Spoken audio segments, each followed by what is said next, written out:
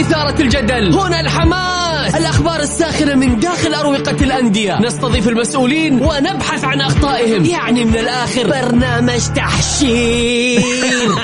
دقيقة تحشير ايه يا حبيبي؟ ما يحتاج كل هذا الأكشن، الوضع مختلف تماما. بناخذكم في جولة خفيفة نناقش فيها مواضيع الرياضة ببساطة، أخبار رياضية، حصريات، معلومات فنية وتكتيكية، ولقاءات مع لاعبين ونقاد ومسؤولين. معايا أنا بندر حلواني في الجولة.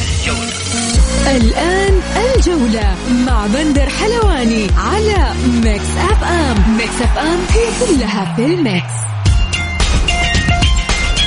مساكم الله بالخير في حلقة جديدة من برنامجكم الجولة على أثير ميكس أف أم.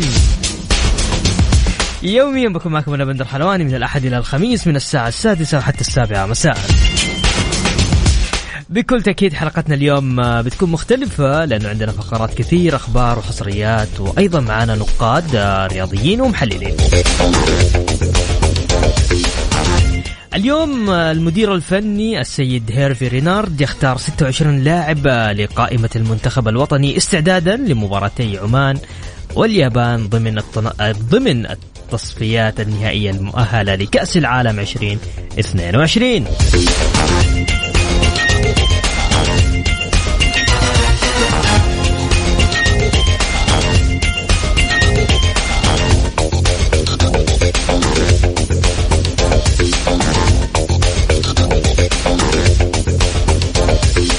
طبعا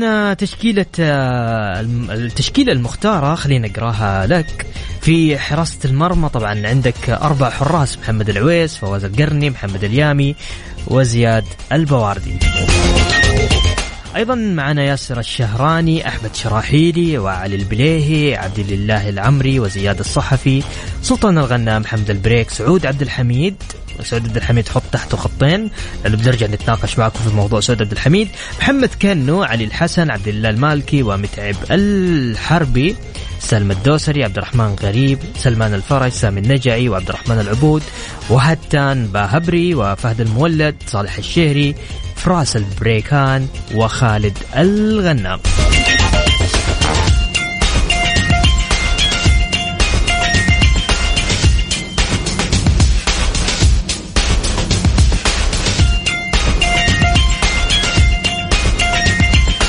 كان عندنا استطلاع اليوم على حسابنا في تويتر، حساب @mixfmradio.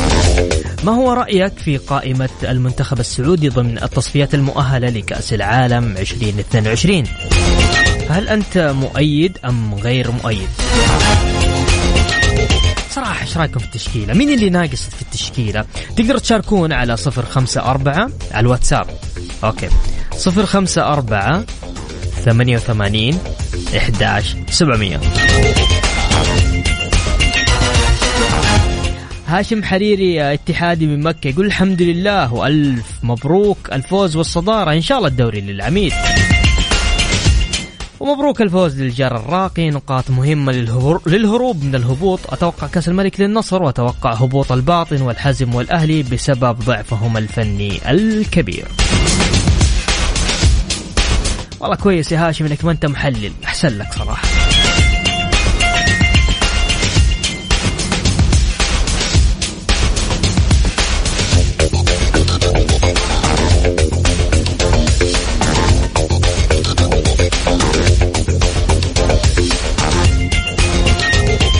خلونا نذكر في أرقام التواصل عبر واتساب الإذاعة. ارسل لي على الواتساب على 054 88 11700.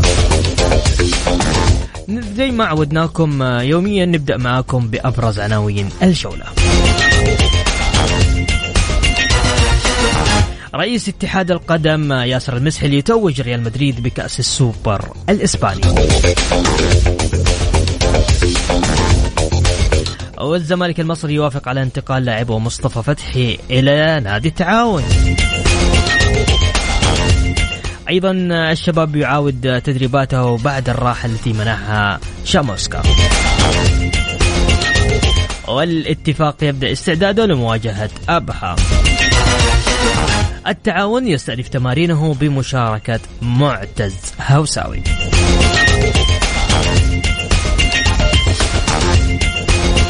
من ضمن أخبارنا اليوم قرعة دوري أبطال آسيا 2022 غرب آسيا، راح نتناقش فيها أكثر بعد هذا الفاصل الإعلاني. الجولة مع بندر حلواني على ميكس أف أم. ميكس أف أم هي كلها في الميكس. مكملين معكم في برنامج الجولة على أثير ميكس أف أم. هلا وسهلا. اليوم الساعة 1 ظهرا طبعا نزلت قرعة دوري أبطال آسيا 2022. احنا عارفين السعودية عندهم 3 مقاعد وملحق عشان تكون في الصورة. المجموعة الأولى اللي هي مجموعة A فيها الهلال السعودي والريان القطري واستقلول الطاجكستاني، والمتأهل من الملحق الشارقة الإماراتي أو الزوراء العراقي. هذه المجموعة الأولى. عندك المجموعة الثانية B اللي هي مجموعة نادي الشباب السعودي، من ضمن الفرق اللي معاه حيكون في نفس المجموعة جزيرة الإماراتي، وعندك مومباي الهندي والقوة الجوية العراقي. أنا متوقع الشباب حيسوي شيء، ما أعرف ليش. خلينا نروح للمجموعة دي اللي هي مجموعة الملحق اللي فيها التعاون والجيش القطري. راح يكون من ضمن هذه المجموعة الدحيل القطري وسبهان الإيراني وبختكور الأوزبكي. المجموعة الخامسة اللي هي المجموعة E اللي فيها الفيصلي السعودي، بكل تأكيد فيها السد القطري والوحدات الأردني، والمتأهل من الملحق بنياس الإماراتي وناساف الأوزبكي. طبعا كل التوفيق للفرق السعودية المشاركة. عندنا الفيصلي مشارك، وأيضا عندنا التعاون والشباب، وبكل تأكيد المتمرس الهلال.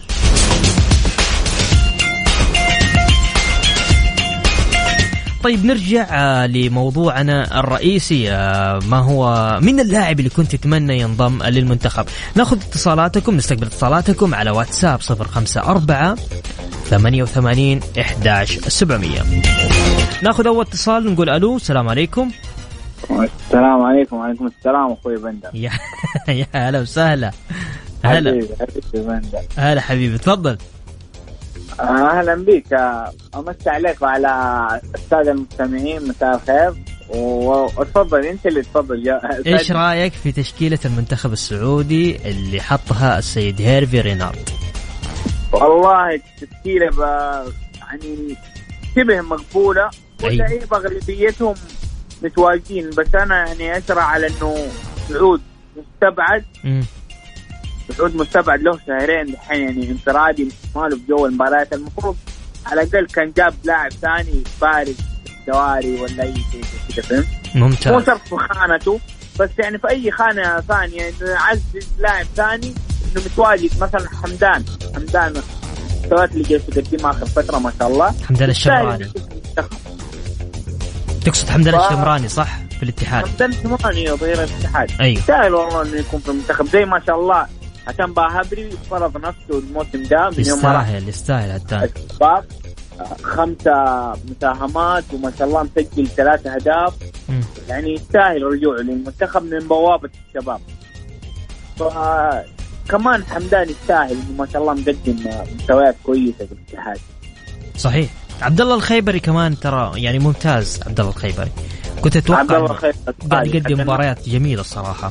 بس النصر مشكلتهم الله يهديهم، عندهم مركز المحور لعيبة كتير وما حد ماخذ الفرصة الكاملة. صحيح. هذه مشكلة النصر، سواء من عبد الله خيبري لمختار علي، شوية سامي النجعي، شوية سامي النجعي بيلعب لك جناح. يعني في تخبطات في مركز المحور، ولا ما شاء الله عندهم مواهب لا تعد ولا تحصى ما شاء الله عليها.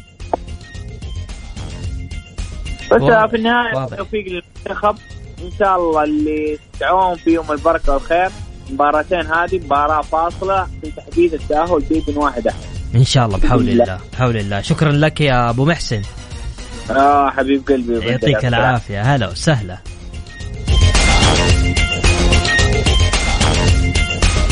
طيب تقدر تشاركوني على 0548811700 على الواتساب. تقدر ترسل لي قل لي ايش رايك في تشكيلة المنتخب السعودي اللي راح تواجه المنتخب العماني وأيضا راح تواجه المنتخب الياباني.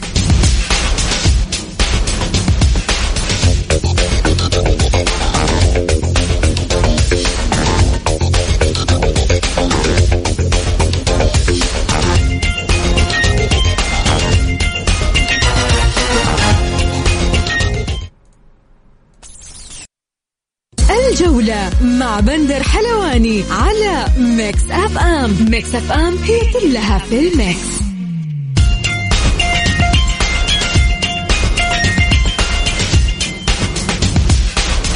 ومكملين معكم في برنامج الجولة على أثير ميكس اف ام. هلا وسهلا. طيب خلونا ناخذ اتصالاتكم. نقول ألو، السلام عليكم. السلام ورحمة الله وبركاته. يا هلا يا ماهر، تفضل. مساء الخير. مساء النور، يا هلا وسهلا. والله ما أدري إيش أقول قدام معك، لكن أتمنى ما يكون أمر تغيير حال الحكام السعودي بيد الجمهور السعودي. أتمنى تكون وصلت الفكرة إنه ما يكون تغيير حال الحكام السعودي بأمر الجمهور السعودي. يعني أتمنى ما يكون يوم من الأيام حكم يضطر إنه يستفيد مدرج سابق. يعني خالد صلوي قول الحمد لله إنه الأهلي فاز. قول الحمد لله إنه الأهلي فاز. الأول أنا أقول ما أنت الأول أو ما راح تكون الأخير إلا إذا استفزت الجمهور. يعني خالد صلوي ما أدري إيش أقول لك صراحة. طيب ما أدري لجنة الحكام رئيس الاتحاد السعودي هم يتفرجوا معانا على الدوري، والله دوري في لعيبة في أداء، لكن أسوأ ما في دورينا الحكم المحلي، أسوأ ما في الدوري صراحة. حتى هم أسوأ من الاتحاد السعودي بقراراته. دقيقة للأسف. والله من جد إنهم أسوأ من الاتحاد السعودي بقراراته. طيب ماهر، خلينا الحين اليوم إحنا موضوعنا بنفتح المواضيع هذه كلها، لكن اليوم في حدث مهم صح؟ اللي هو موضوع تشكيلة المنتخب السعودي. تشكيلة راح يكون عليها جدل إلين. ليش هذا الجدل؟ طيب لا شوف أنا في بالي لاعب وأنت في بالك لاعب. المدرب المنتخب هو ماشي بفكرة. أنت مؤيد ولا غير مؤيد؟ أنا عشان أعيد. أنت مشجع في النهاية يعني. أنا مشجع، أنا معك، أنا مشجع، لكن أنا مشجع آخر شيء يهمني إيش؟ المنتخب يكون في كأس العالم 2022. المدرب ماشي بفكر، عنده طريقة، هو المسؤول. لو أخفق المنتخب هو المسؤول، بعدين نحاسبه تراك أنت تشكيلة فلان وفلان وفلان، لكن أنا ما أقدر أحاسبه لأن هو ماشي صح. صحيح. لكن في حال أي إخفاق معناته أنت أخفقت في اختيار التشكيل بس.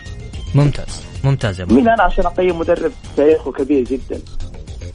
طيب. أنا مشجع أحب لاعبين ثلاثة، لكن المدرب ما كنت بفكر. طب من اللاعبين اللي أنت تحبهم في موجودين اليوم ولا ما هم موجودين؟ مين؟ من اللاعبين اللي أنت تحبهم. والله في لاعب أنا أعشق اللاعب هذا، ومستغرب صراحة إنه بعيد جدا عن المنتخب السعودي. مين هو؟ عبد الملك الخيبري. أوكي. يعني أنا لاعب محور كلاسيكي كذا، أنا أحب المحاور الكلاسيكيين زي عبد الله الخيبري، دول أنا أحبهم جدا. تستاهل عبد الملك الخيبري، لاعب كبير صراحة. لكن الناس المنتخب والله الكل راح يتكلم على تشكيله واختيار، بس ما دام المدرب ماشي صح بيوصل كأس العالم ما لنا أي كلام عليه. إلا إذا أخفق ذاك الوقت راح نقول له ترى كنت سويت 1 2 3، هو يطلع يبرر بعدين. ترى هو إحنا باقي لنا 6 نقاط وبإذن الله أمورنا يكون وصلنا 22 نقطة ونسبتنا كبيرة في التأهل بحول الله يا ماهر. أنا خايف من الغياب الطويل لنا، الغياب الطويل اللي ما لعب المنتخب فيه، حتى نص 3/4 لعيبة المنتخب ما لعبوا مباريات يعني طلبوا احتياط. أنا خايف منه. إن شاء الله هي مباراة عمان الصعبة. شوف ممتاز، أنا متفائل جدا لو تعادلنا إحنا وصل لكأس العالم إن شاء الله. طيب ممتاز. لكن أنا لا أرجع وأقول أسوأ، يعني الحكام أسوأ من قرارات الاتحاد السعودي. أتمنى يتغيروا، أتمنى يعني داخلين على تكسير عظام، مراحل تكسير عظام. في ناس تبغى الدوري، في ناس تبغى تحسن مراتبها، لكن خالد صلوي وشلة الحكام اللي واضح يا ماهر. طيب يا ماهر، شاكر لك مداخلتك معنا، وشكرا لك يا ماهر على مداخلتك. يا ساتر. يقول عزيزي النصراوي بعد مشاهدة قرعة بطولة آسيا من قررت تشجع؟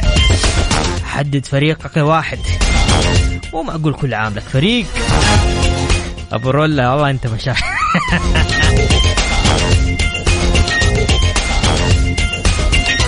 صرت تجيب لنا الكلام يا أبو رولا. طيب خلونا بس نطلع كذا نسمع فاصل بسيط وراجعين مكملين معاكم. اللي حاب يشارك معنا تقدر تشاركنا على 054 88 11700. ارسل على الواتساب.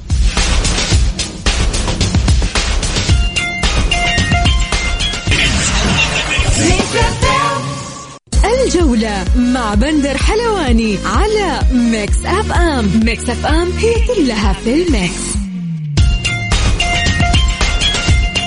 ومكملين معكم في برنامج جولة على أثير ميكس أف أم. يا هلا وسهلا. خلونا نرحب بالزميل العزيز جوكر. مساك الله بالخير جوكر، كيف حالك؟ شو أخبارك؟ طيب يا هلا بندر حبيبي، حياك الله ونمسي عليك بالخير وعلى جميع المسلمين. طيب جوكر، أبغى أسألك على السريع بعض جدول الترتيب الدوري.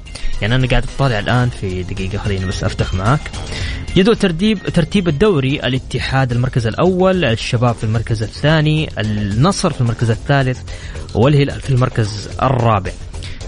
ورا بعض ما شاء الله تبارك الله 4 أندية كبيرة بكل تأكيد.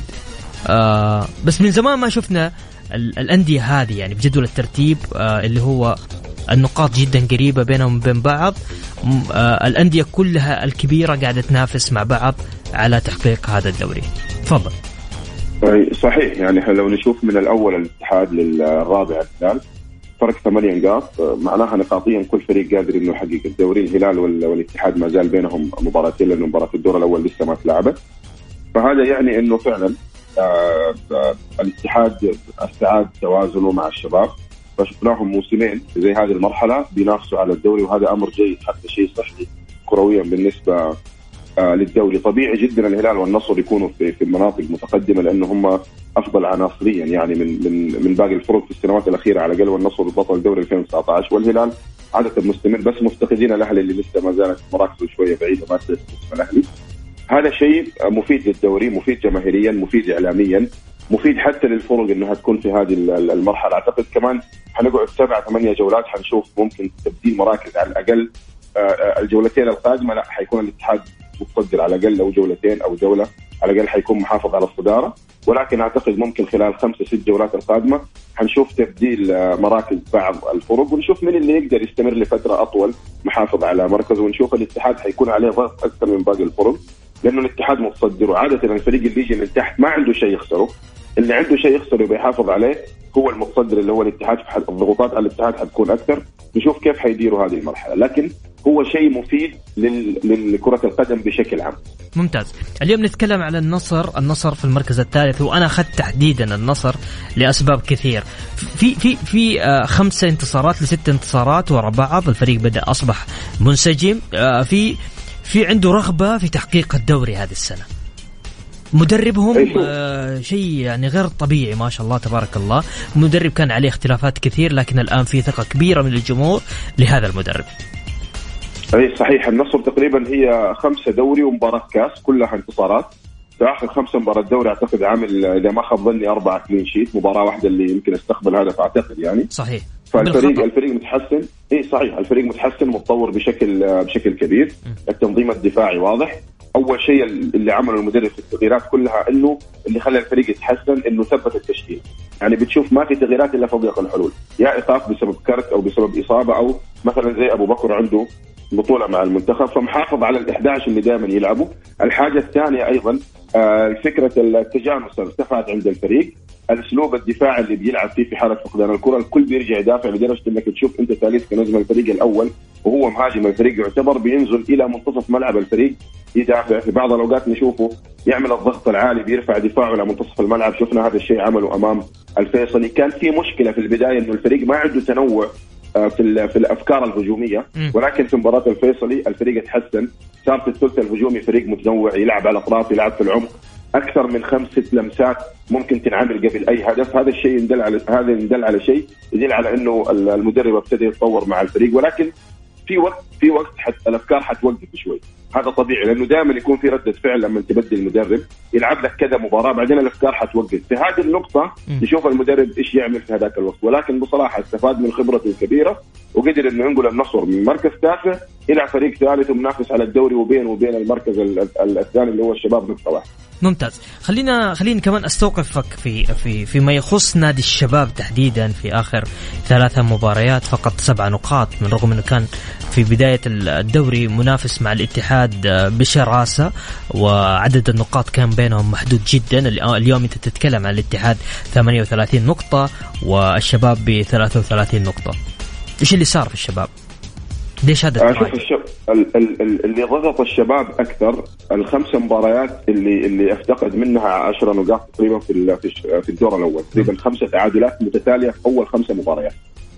هذه الحاجه خلت الشباب ينطلق من الجوله السادسه، يمكن تقريبا عمل سلسله مباريات بدون خساره، يمكن 13 مباراه اذا ما خاب ظني بدون خساره. الفريق صار عليه جهد بدني غير طبيعي، انت لازم تنتصر عشان تقدر تلاحق بالفرق اللي في المقدمه، لانه وضعك في بدايه الموسم كان غير جيد. هذا الشيء طبعا استنزف الفريق لياقيا ذهنيا بدنيا. هذا طبعا تسبب مشاكل على الفريق. ناهيك على اننا بنشوف طبعا شاموسكا بكل مباراه تقريبا بيعمل ضغط عالي مش طبيعي على الخصوم في كثير من المباريات. هذا الشيء ايضا خلى الفريق يصير عنده استنزاف للجهد او المخزون اللياقي، لدرجه انه اخر 3 مباريات بنشوف الشباب يعني على ارضيه الملعب بيأدي مباريات في بعض الاوقات جيده، ولكن اهدار الفرص الكثير هنا يجي اللياقه تكون نزلت. لما تنزل اللياقه حتى تاثر على الجانب الذهني. حتى اخر مباراه شفنا الشباب يهدر كثير من الفرص، شفنا ايضا في مباراه ابها بيهدر كثير من الفرص. مباراه الاهلي يتقدم بعد كده يرجع عليه الاهلي بيحرز، رغم انه الشباب حاليا اعلى من الاهلي. اعتقد هذا اللي حصل هو الاستنزاف الذهني واللياقي اللي حصل للشباب بسبب انهم يبغوا يلحقوا الفرق اللي في المقدمه، وفعلا حصل. ولكن الفريق الان انهار بدنيا وذهنيا. نشوف كيف ممكن يعمل التوازن المدرب في المباريات القادمه. ذكرت الاهلي في اخر مباراه انتصر. كيف انتصر؟ يعني غير متوقع صراحه. صحيح، الاهلي اللي يشوف مع الموسم هذا تقريبا 17 مباراه 3 انتصارات مع المدرب هاسي، يستغرب انه كيف المدرب موجود في مكانه.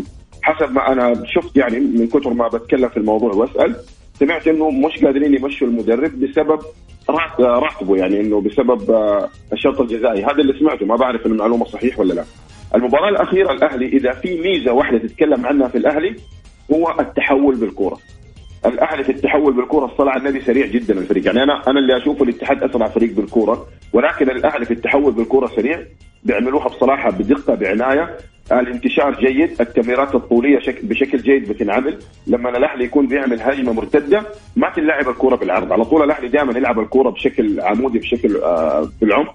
هذا شيء جيد، حتى اللعيبه عارفين كيف يتمركزوا، انه يكون حامل الكره دائما عينه للامام، بيركز للامام للاعب اللي يمرر له.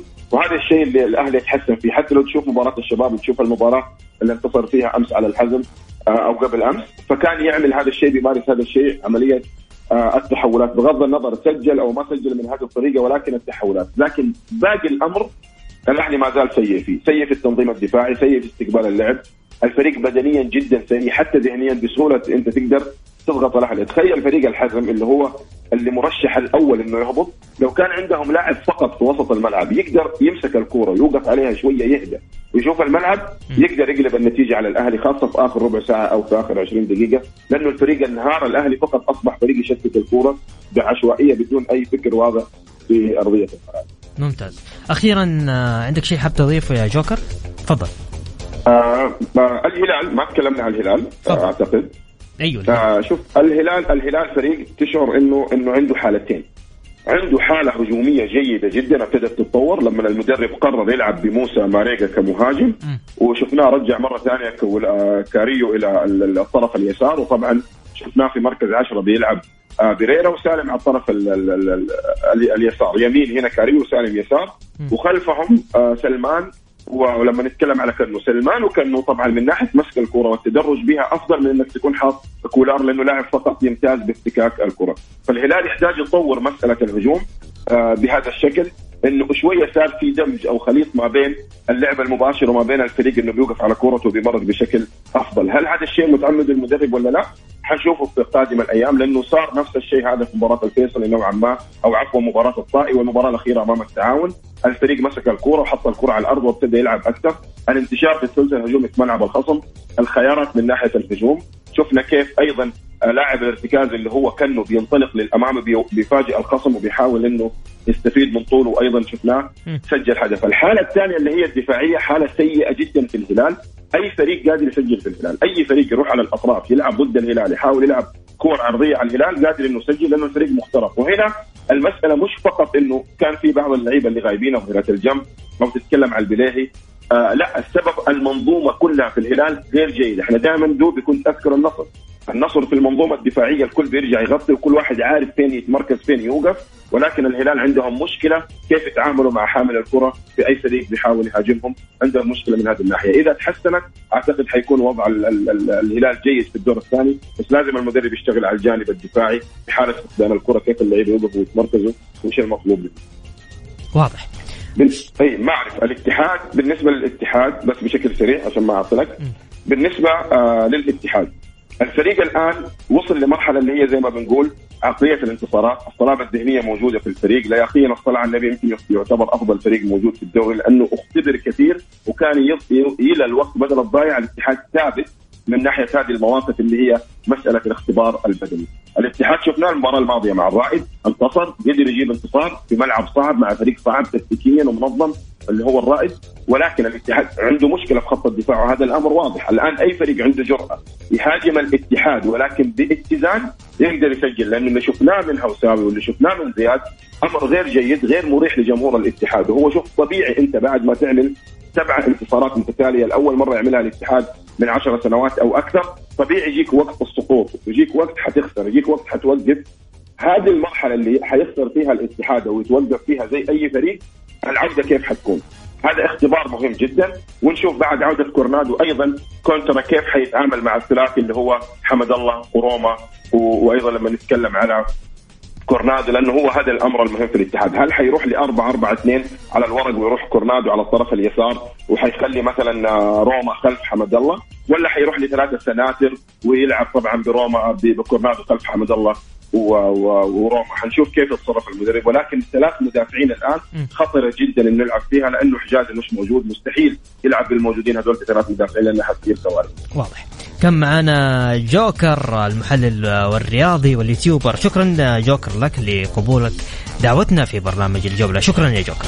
شكرا لك، إضافة كبيرة لي أن أكون متواجد معك صديقي. يعطيك العافية. الجولة مع بندر حلواني على ميكس أف أم. ميكس أف أم هي كلها في الميكس. مكملين معكم في برنامج الجولة على أثير ميكس أف أم. طبعا في اتفاق حاليا بين إدارة نادي النصر والتعاون يبحثان طلب تقديم مباراتهم إلى عصر يوم الجمعة بدلا من وقتها المحدد مساء، بسبب توقعات لموجة برد نهاية الأسبوع الجاري.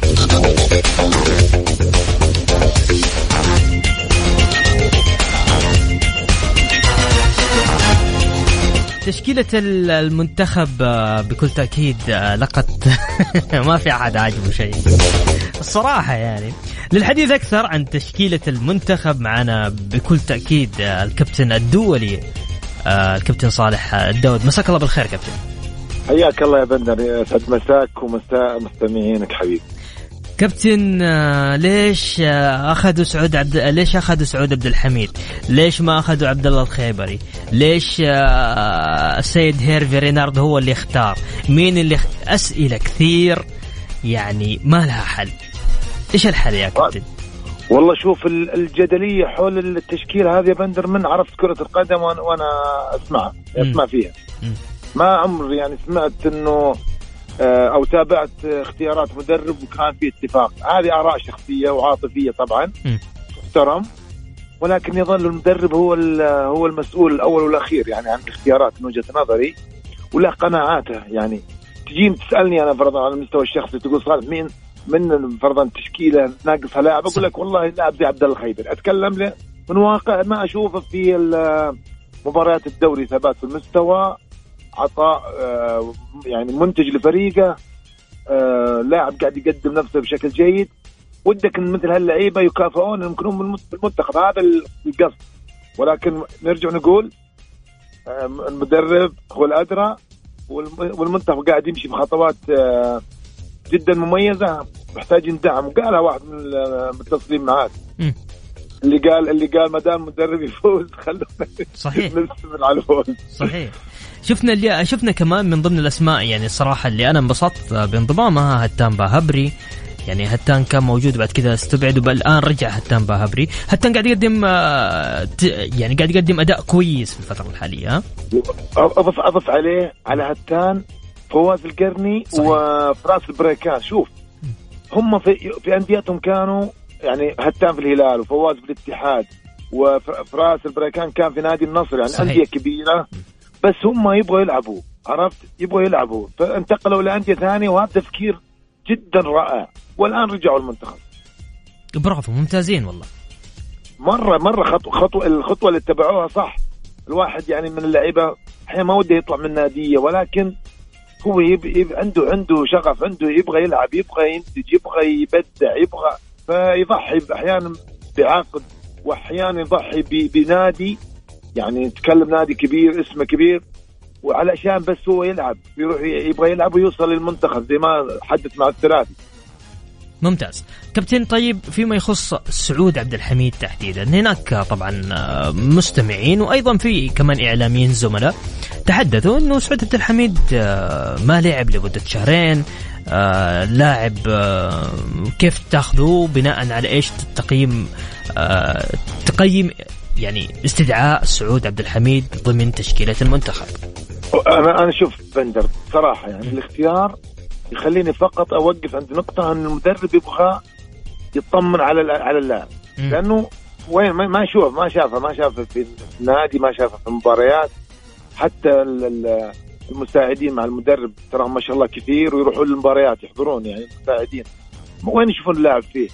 فاعتقد انه يعني مو بخيار، لا هو خيار اول ولا هو خيار ثاني في التشكيل على العموم. يعني هو اخذ البريك واخذ سلطان الغنام، يعني صحيح. سعود حيكون خيار ثالث، يمكن يبغى يشوف اللاعب في المعسكر. هذه وجهة نظري، لانه مستحيل بيخليه يلعب مباريات، مستحيل. ممتاز. طيب أبغى أروح معاك بس لآخر حاجة، أبغى أشوف هل هو موجود ولا غير موجود. محمد كنو موجود؟ محمد كنو ترى يعيش مرحلة يعني بعد اللي حدث شفنا في المباريات الأخيرة، والكابتن الجوكر تكلم على الموضوع هذا، إنه هو وسلمان في وسط الملعب، بس كانت أخطائهم كثيرة، كانت يعني منطقة المحور اللي كان الهلال يعني قوي فيها كانت هي أضعف الخطوط في الهلال.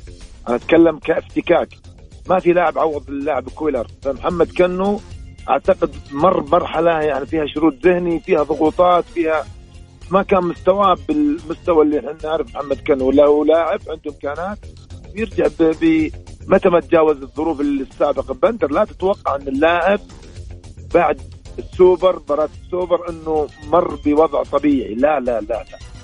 اللي في التليفون يكلمه، اللي يرسله، اللي يروح بحسابه، اللي قريبه، الصديقه، كلهم يسألون عن هذا الموضوع.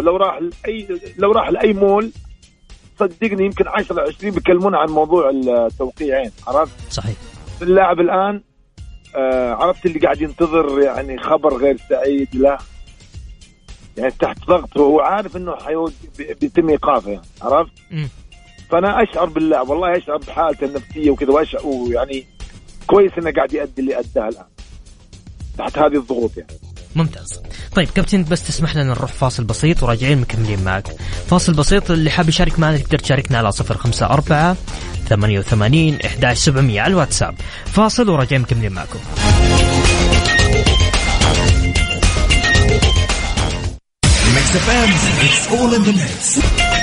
ومكملين معكم في برنامج الجولة، ومعي الكابتن القدير صالح الداود. كابتن عندي أسئلة كثير جاتني ودي أطرحها عليك في البداية. يقول أسأل الكابتن صالح، الشباب تعادل مع الاتفاق، هل تراجع الشباب عن المنافسة على الدوري يا كابتن؟